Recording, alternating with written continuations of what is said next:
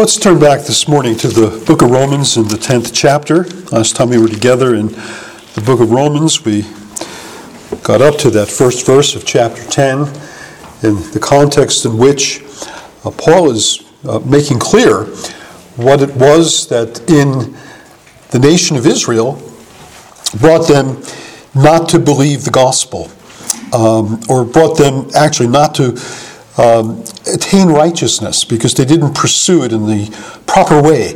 They were not pursuing righteousness by faith, but as it were, he says, as based upon works. And in the middle of Paul's statement about the reasons that Israel did not attain to righteousness, he expresses once again, as he did in chapter 9, the desire of his heart with reference to Israel's salvation. Remember, he said in chapter 9 and verse 1, he says, I have great sorrow and unceasing anguish in my heart. His heart's posture, his heart's sentiment towards the unbelief of Israel was that of anguish, great sorrow, unceasing anguish in my heart, even desiring or wishing that he himself were cut off from Christ, accursed for the sake of his brothers, that they would be saved. Now in chapter 10 and verse 1, he again addresses his heart.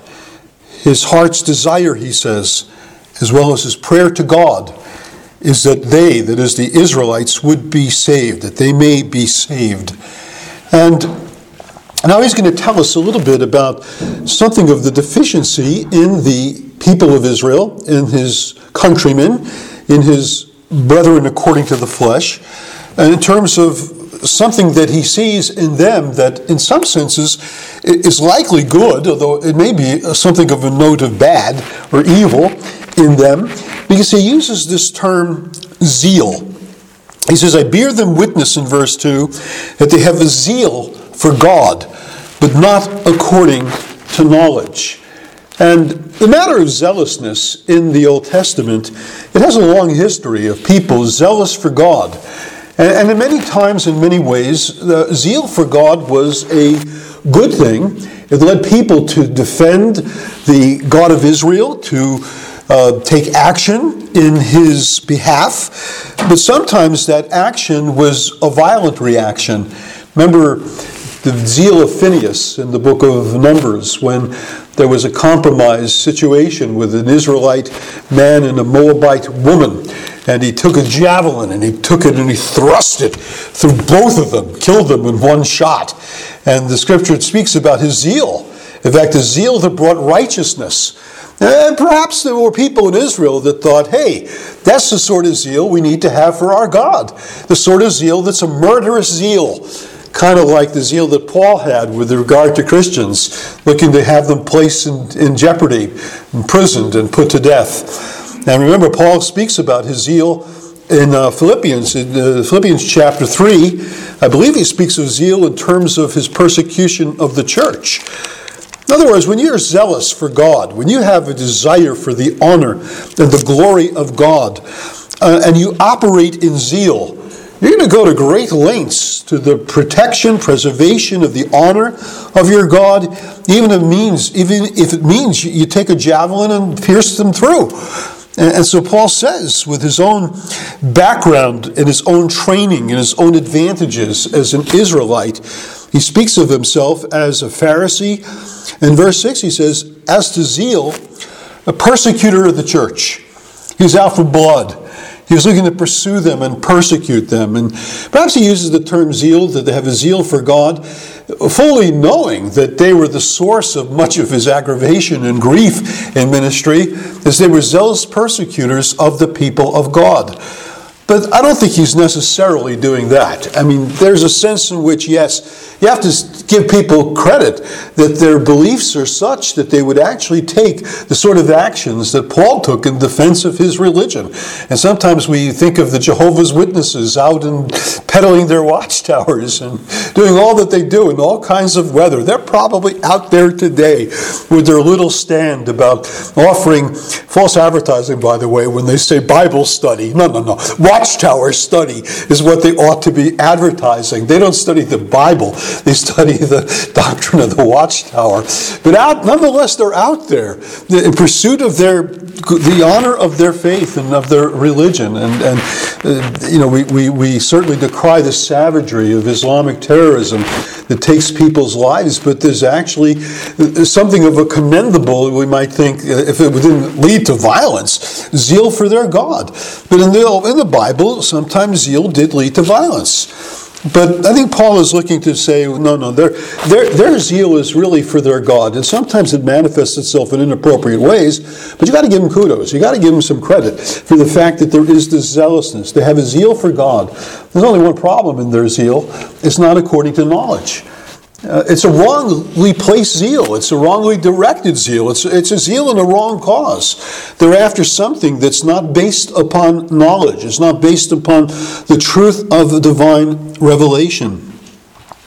They're ignorant of the righteousness of God, he says. This is their problem. The zeal that's not according to knowledge is that they're ignorant of the proper way of righteousness, this way of faith. Abraham believed God, and it was reckoned to him for righteousness, trusting in the promises of God. But they forsook that. They were ignorant of that kind of righteousness based upon divine word, divine speaking, based upon or directed towards faith in the God who speaks. And then they were seeking to establish their own righteousness. They're looking to fashion a righteousness of their own works. Kind of like Adam and Eve trying to make clothes out of fig leaves. I mean, it just doesn't really do the job. You need a righteousness that is God-fashioned and God-shaped, God-authored, and pleasing in His sight. Something that God gives credit to, but they were looking to do it their way.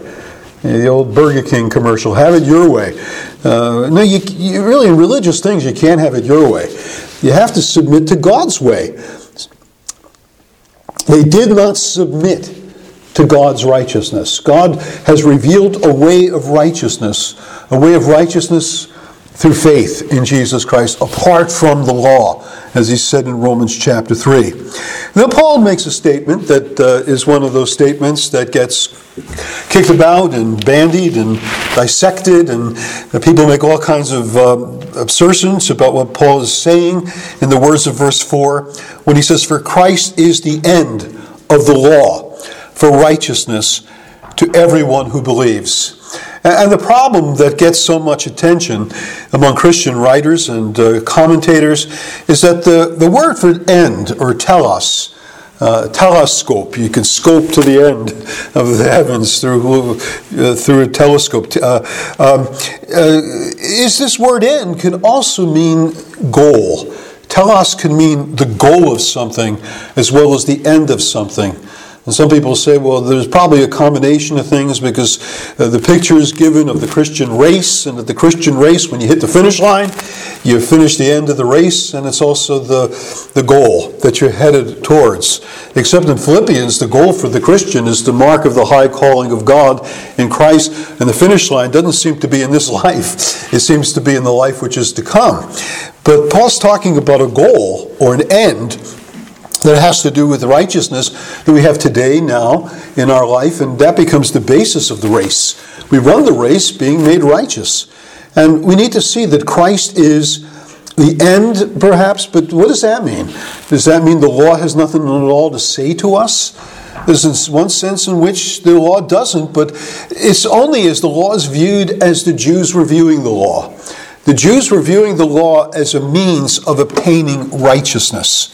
This is how we get right with God. This is how we have God become favorable to us, is we take the law that He has given and we look to obey it. Now, obedience to the law is not a bad thing, but the point of the law and obedience to it is that God gave it in a context in which He delivered the people of Israel from Egyptian bondage. There was this act of grace that preceded. There was this act of rescue, deliverance of the people from slavery. And God said, "You've seen how I've taken you on eagle's wings, I have brought you to myself. I'm entering into the covenant with you, and now obey my words." But you obey His words on the basis of an act of grace He's already achieved for you. There's already been a rescue. You're not in Egypt any longer. You've been brought out of bondage. You've been brought out of slavery, and you're brought out of slavery to serve. And that's really the picture of the Christian life, is that the law can't get us out of Egypt. The law can't get us out of bondage. The law can't deliver us from slavery. The law can't bring us out of our guilt. The law can't save us. Only Christ can save us. But once God does this act of delivering us in Jesus, there is this matter of being in law to Christ. We're under Christ's yoke. Learn of me, he says. My yoke is easy, my burden is light. But yet there is a yoke and there is a burden. We're brought under submission to Jesus. He that has my commandments and does them, he says in John, he it is that loves me. If you love me, you will obey my commandments. We're not cut off from law.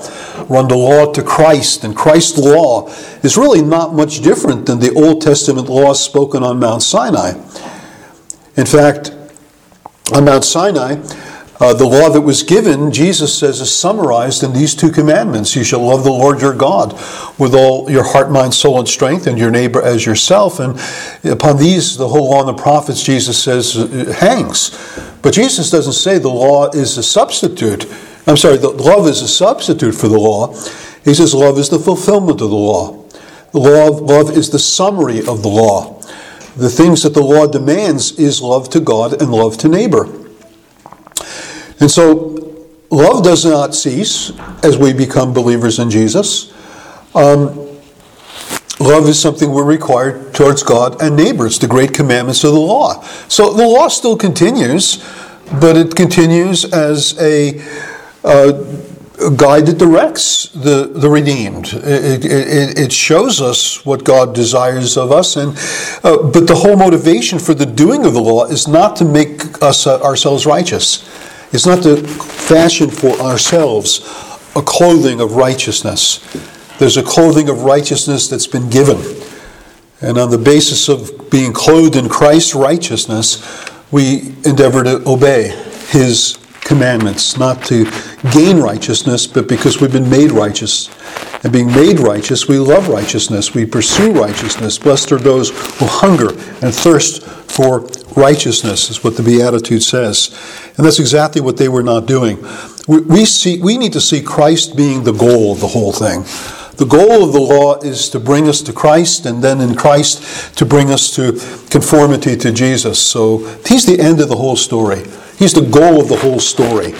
Everything is bound up in him. He is God's way of righteousness. And he is God's way of righteousness to everyone who believes. We obtain Christ by faith, not by law keeping, but by believing the gospel, by hearing the words of the gospel and believing it, we are made righteous. And the Jews were ignorant of this.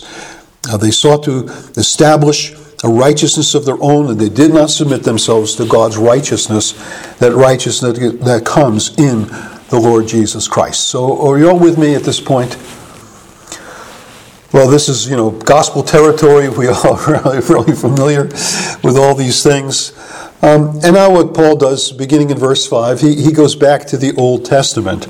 And he gives us a number of different quotations from the Old Testament with reference to how this righteousness of God that's not based on law but based on faith comes to believers. And he begins with a statement about Moses writing about the righteousness that is based on the law. And it's hard to know exactly what he's saying here. It's perhaps Paul's giving some kind of a hypothetical. Folks, if you want to talk about righteousness on the basis of the law that you're pursuing, well, let's see what Moses might have to say about that. And he quotes the book of Leviticus. He quotes chapter 18. And I believe it's verse 5. Let's just turn back there, Leviticus 18. Here you have a part of what's often called the Holiness Code. This 18, 19, 20 are all sections in which the people of Israel are called to be holy. And to be holy, in particular, in their relations sexually with others. That's the heart of what this portion of Scripture opens with. It says that the Lord spoke to Moses, and chapter 18 and verse 1, saying, "Speak to the people of Israel and say to them, I am Yahweh your God. You shall not do in the land as they do in the land of Egypt. You shall be free from practices of the Egyptians, where you lived when you were in bondage in Egypt, and you shall not do as they do in the land of Canaan." That's the place that you're going to. So the practices of the Egyptians where you came from, you're not to be doing them. The practices of the Canaanites to where you're going, you are not to be doing them either. You shall not walk in their statutes. You shall follow my rules, keep my statutes, and walk in them. I am Yahweh your God. You owe nothing to the Egyptians to follow after their practices, their teachings, their instruction, their religious notions. You owe nothing to the Canaanites to follow after their instruction, their teaching, their practices. You owe everything to me, the God of your salvation, that you should walk in my instruction, heed my words, do my laws. You shall follow my rules, keep my statutes, and walk in them. I am Yahweh your God. Again, based on an established relationship of love, an established relationship of redemptive grace and power. Based on that, you shall be law keepers. You shall therefore keep my statutes and my rules. If a person does them, he shall live by them. I am the Lord. Now, in that context, there's really nothing strange. Obedience is just a consequence of the reality of divine redemption. You will live as you obey my commandments as a people redeemed by my love. The problem gets when you take the law and you begin to put it into a law code that is going to find merit and credit and acceptance with God apart from the redemptive context in which it's found. And Paul's looking to tell them, look, if you're going to take Moses to teach that sort of thing, you don't keep these commandments in any measure of perfection. That's what would really be required. If you want to turn this into a law code, then, again, redemption is not the basis of the relationship. God's act of grace is not the basis of the relationship. Your law keeping is the basis of the relationship, and slip up and you're done for. Slip up and you're done for. If life is going to come at the end of keeping the law, and not so much come by the fact that I am the Lord your God who has redeemed you and brought you to myself on eagle's wings and done this work of salvation for you, then any point in which you are not obedient to these commandments, you're pretty much done for. Of course, the law assumes you don't keep it perfectly. The law assumes that disobedience will come sooner or later. Who in the world ever loves God with all their hearts, mind, soul, and strength? Who in the world ever loves their neighbor fully, completely, as they love themselves? No, we're far too much bent upon our own on self-love, upon our own designs and desires, and we fall short of the glory of God again and again and again and again. Of course, the law also provided sacrifices. It provided the basis of humbling oneself before the Lord in repentance. But again, if you're going to take the law just as a strict legal code to obtain righteousness, you really have to obey it in its fullness and in its entirety. And so there's more to the question of how Moses presents righteousness than just based upon the legal code. The righteousness based on faith says, and here there's a refashioning of a passage that's found in the book of Deuteronomy in chapter 30. Let's first look at Deuteronomy, then we'll come back to Paul in Romans 10. Back in Deuteronomy, again, it's the same Moses that's speaking. So he's not speaking of two different things. He's speaking of just the reality of how God calls us to follow him and live for him. And in chapter 30 and verse 11, he says this. He says, "For this commandment that I command you today is not too hard for you. It's not onerous. It's not meant to crush you. It's not meant to overburden you. Neither is it far off. It's not inaccessible. It's not some mystery that you need to delve into. It's not in heaven that you should say, 'Who shall ascend for us and bring it to us that we may hear it and do it?'" Again, it's not something that you have to ascend the heights of the heavens to figure out what God requires of you. That's one of the real problems when people just look at the heavens, as we're going to see this morning, and this moon and the stars that he ordained. And what does Psalm 8 says? They simply come to the conclusion, what is man that you are mindful of him, or the Son of Man that you shall visit him? But the fact is, God has visited us. The fact is that God has brought redemption to us. The fact is that God has intervened into the affairs of men and nations. He's destroyed Pharaoh and his reign over the people of Israel. He's brought them out unto himself. And so God is a God who has not just said, come and seek me in heaven. He has come and he has condescended to the human situation. He's intervened into human history. We don't have to send into the heavens to find out what God desires of us and wants from us. It's not beyond the sea. That you should go and say, who will go over the sea for us and bring it to us? You don't have to travel to the ends of the earth. Again, God has drawn near. He's not remained far off and distant. He has come in the might of his power to deliver you from Egypt, to bring you to himself, bringing you through 40 years of wandering in the wilderness. Now he's going to bring you over the Jordan.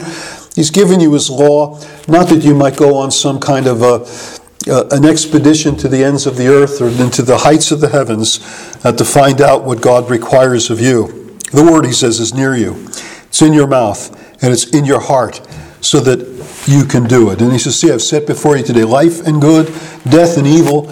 If you obey the commands of Yahweh your God that I command you today, by loving the Lord your God, by walking in his ways and keeping his commandments and his statutes and rules, then you shall live and multiply, and the Lord your God will bless you in the land that you're entering to take possession of it. And that, again, it's all in the context of the accomplishment of God's redemptive love and power in the Exodus, and what he's done to bring this nation out of Egypt to the borders of Canaan, to enter in, to enjoy the good and pleasant land, the land that flows with milk and honey that he's promised to them. And the point is, again and again and again, it's what God's done, not what they've done. It's what God has achieved, it's not what they achieve. What they're called upon to do is simply to respond in love. To respond in love. To commandments that are for their good. And commandments that are not too hard for them. It's commandments that are not necessitating ascending to the heavens or coming down to the earth. Or going over the ocean to find it in some far-off place. And you see, it's all that language of what God has done that now in the new covenant with Jesus coming, now takes on a wholly new sense of divine intervention. What God's done to deliver us from our sins. This whole matter of this not being too hard for us is a matter of what God has achieved on our behalf. And what God has achieved on our behalf, he calls upon us to receive by faith, and receiving what he's done for us by faith, then to love him and serve him and walk in his ways and fear him and keep his commandments and statutes and rules. But all based upon what he has achieved for us and not what we have achieved for ourselves. And Paul's saying basically the same situation that pertained to Israel in their relationship to God, everything based upon redemption from Egyptian bondage, everything based on divine plan and purpose and preservation of the nation, bringing them into Canaan, winning their wars and fighting their battles for them, all that God did for them and that they must receive by faith really does apply to the situation that is today. The righteousness that's based on faith says, and here Paul takes Moses' words and now he interprets it in a new covenant context, in the context of what Christ has done, what Christ has achieved. The righteousness that's based on faith says, do not say in your heart,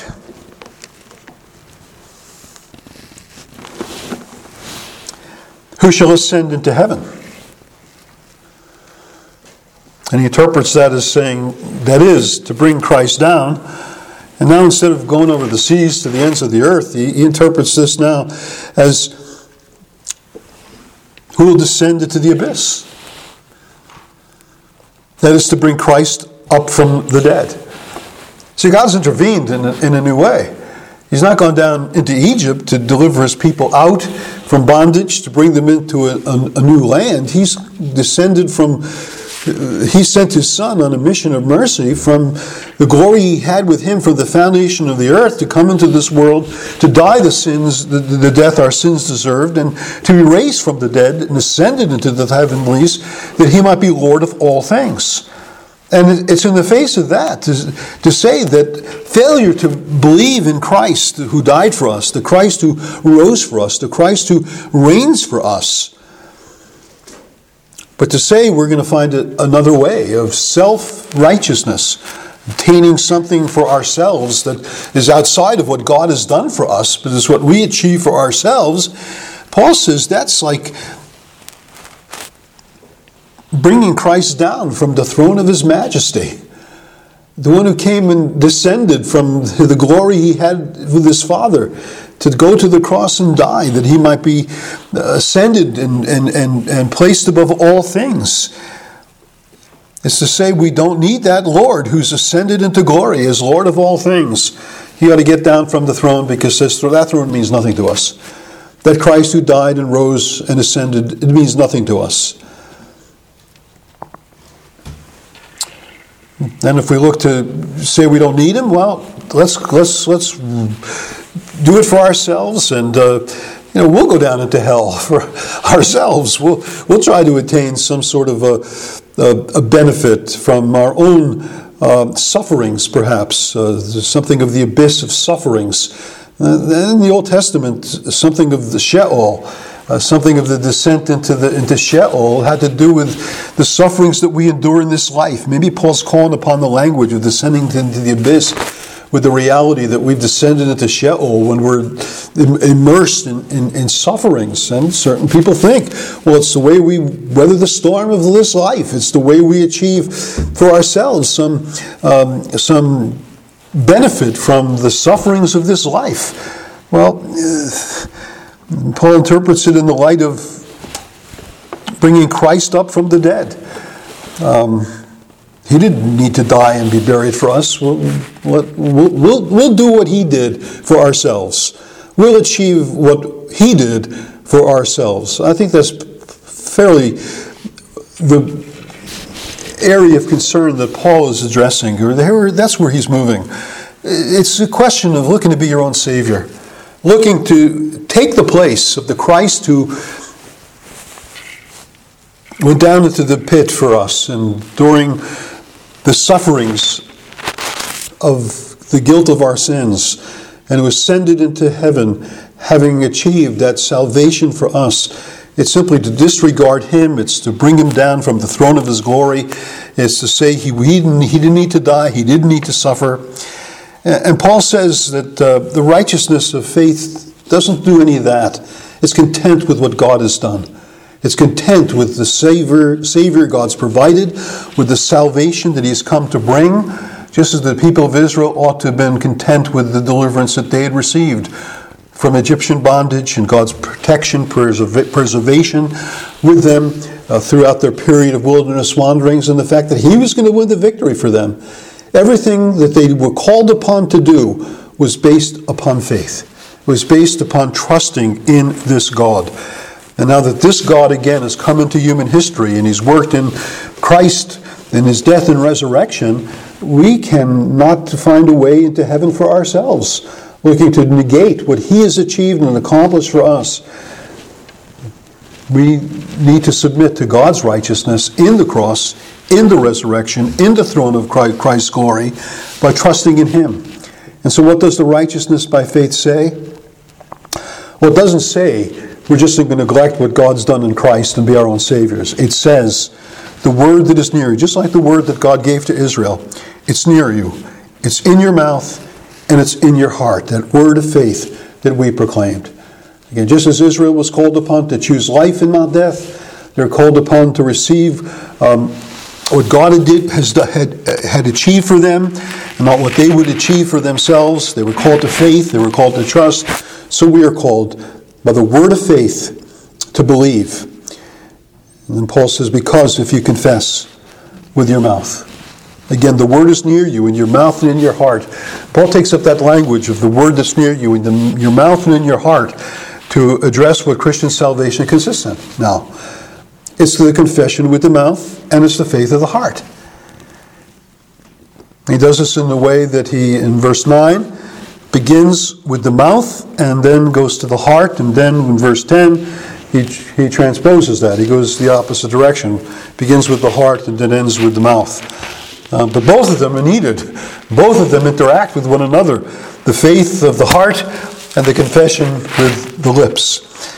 And he says in verse 9, because if you confess with your mouth that Jesus is Lord and believe in your heart that God raised him from the dead, you will be saved. For with the heart one believes and is justified, and with the mouth one confesses and is saved. And so it's the faith of the heart and the confession of the lips that bring the certainty of the knowledge of our salvation. Because again, the lips are the great interpreter of the heart. What's in my heart this morning you do not know. It's known to me, and me alone. Until I choose to open up my mouth and start speaking. Then you say, wait a minute, I'm listening to his words, and you know what? I think he loves God's word. I think he really appreciates Jesus and what he's done. And you see, you can understand and interpret the state of my heart by the words of my lips. You can read my heart from what I say. And Jesus says that the same in the book of Matthew. He says in chapter 12, let's turn to chapter 12. You have the same relationship between the lips and the heart.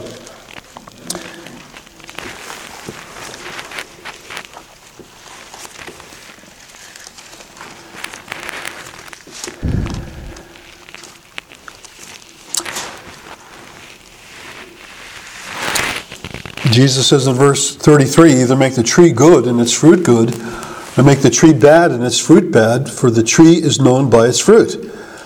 You brood of vipers, how can you speak good when you are evil? For out of the abundance of the heart, the mouth speaks. What's in the heart finds its way to the lips. Out of the abundance of the heart, the mouth speaks. The good person out of the good treasure brings forth good, and the evil person out of his evil treasure brings forth evil. I tell you, on the day of judgment, people will give an account for every careless word they speak, for your words will be justified, or by your words you'll be justified, and by your words you will be condemned. Because again, it's out of the heart that the mouth speaks. The words of our lips speak forth the reality, the meditations of our heart. That's why Psalm 19, as we're going to study that, the psalmist prays that the words of my mouth, as well as the meditation of my heart, would be acceptable in your sight. It's both the words that interpret. It is the words that interpret the heart. So what the mouth confesses before men, Jesus said, the confession that we make is not some secret confession. It's not some private confession.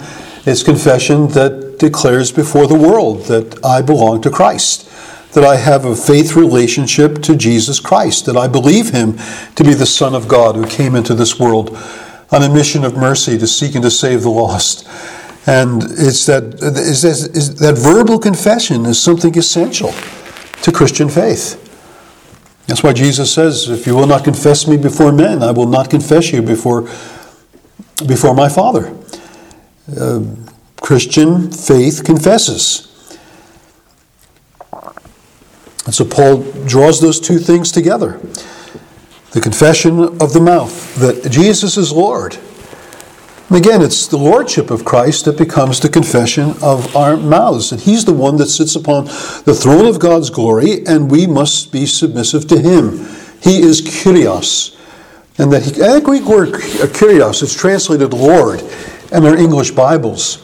And we're talking about the Jehovah's Witnesses. I think it's some 600 times in the Septuagint that word translates what we call the Tetragrammaton, those 4 Hebrew letters that they get Jehovah from, putting the vowels of Adonai to it, but I always say Yahweh or Yahweh.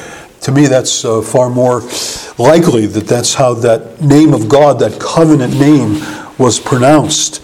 And I think that the way in which it's pronounced has some resonance, because it's all words, it's all letters, it's all expressions of a name in which breath there's the breathiness to the name. God is spirit, and I think the name itself is expressive of the fact of his spiritual nature.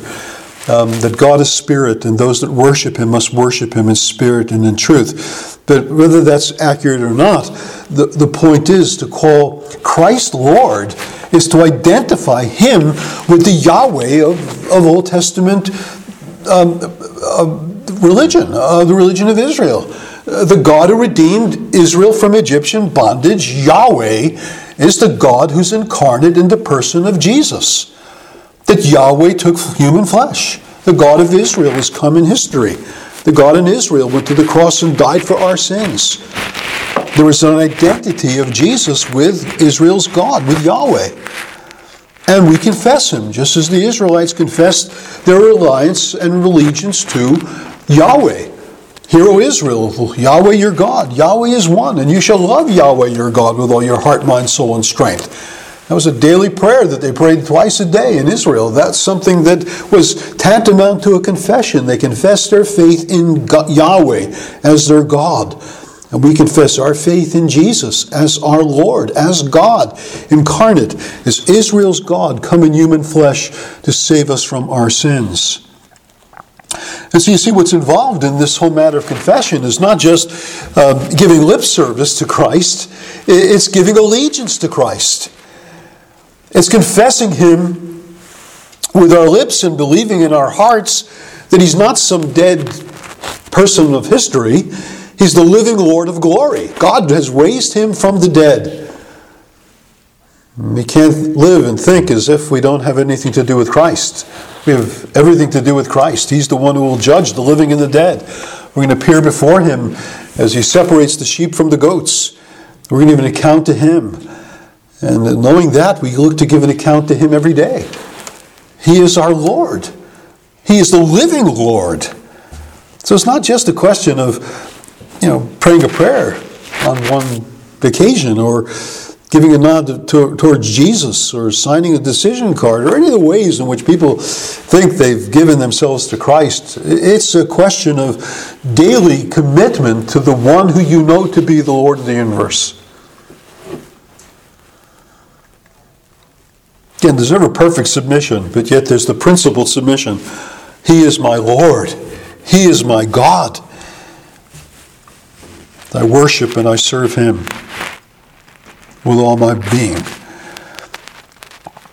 And so it's those who confess with their mouth and believe in their heart. Paul says, you will be saved. For with the heart one believes and is justified. Again, that's the point of the whole preceding section about justification. It comes by faith. But it's a faith that is not just surface. It's a faith that's not just notions. It's a faith that's not just ideas. It's a faith that's within the heart. It's deep within the soul. The commitment to Christ is made a reality. With the heart, one believes and is justified. With the mouth, one confesses what we know in our hearts and are saved. And then he quotes again another scripture. I believe it's Isaiah 28 at this point. He says, for everyone who believes in him will not be put to shame. For there's no distinction between Jew and Greek, going back to the earlier part of the letter where he kept making that assertion. There's no distinction. All have sinned, fallen short of the glory of God. All are saved in the same way. Through faith in Christ, he is the one who, without the law, has reconciled us to God through his death and his resurrection. No distinction. The same Lord is Lord of all, Lord of Jew and Lord of Gentile, bestowing his riches on all who will call on him, whether Jew or Gentile. For everyone who calls on the name of the Lord will be saved. And that's a quote from Joel. Book of Joel chapter 2, when Joel speaks about the Spirit being poured out on who? On a bunch of Jewish people in the synagogue? No. The Spirit's going to be poured out on all flesh. All flesh.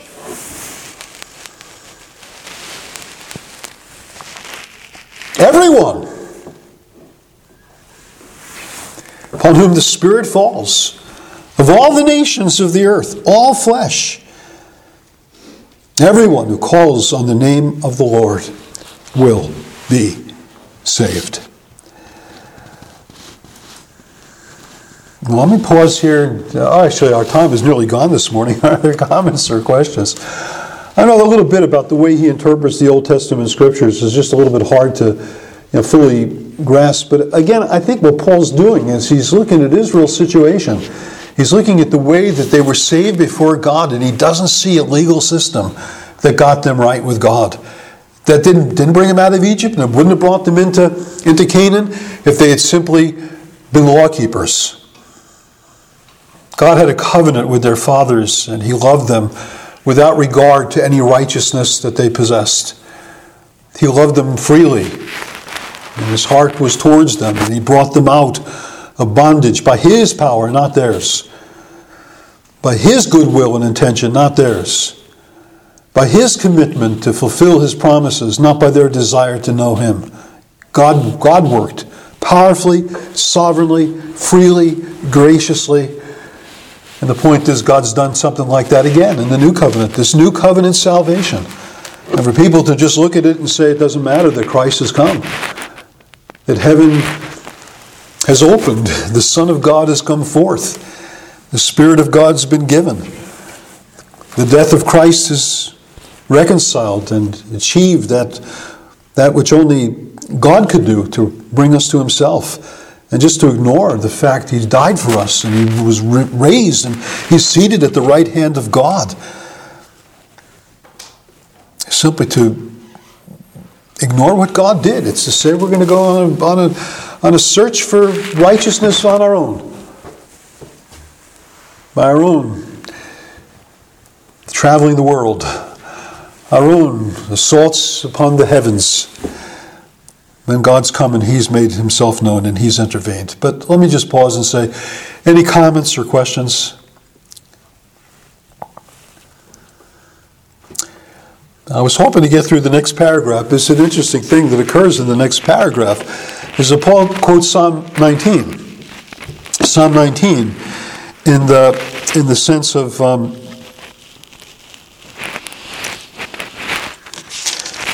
it's in the words of verse 18. But I've asked, have they not heard? Indeed they have. Have they not heard what? Well, they've heard the message. We've been going from Jerusalem to Illyricum, making this whole wide sweep amongst the nations of the Gentiles, bringing the message of the gospel to them. And Paul seems to think that what he's done has some relationship to the fact that their voice has gone out to all the earth and their words to the end of the world. And of course, back in Psalm 1, that's a wordless declaration of God's glory through the things he's made, his handiwork. The heavens declare the glory of the Lord, and the firmament shows forth his handiwork. Strange application of Psalm 19 to the gospel enterprise. But I point you to it because I'll try to give a little bit of explanation in the morning worship how that could be, that Paul would make that assertion. What is there about the general revelation of God in all creation that declares something of the gospel?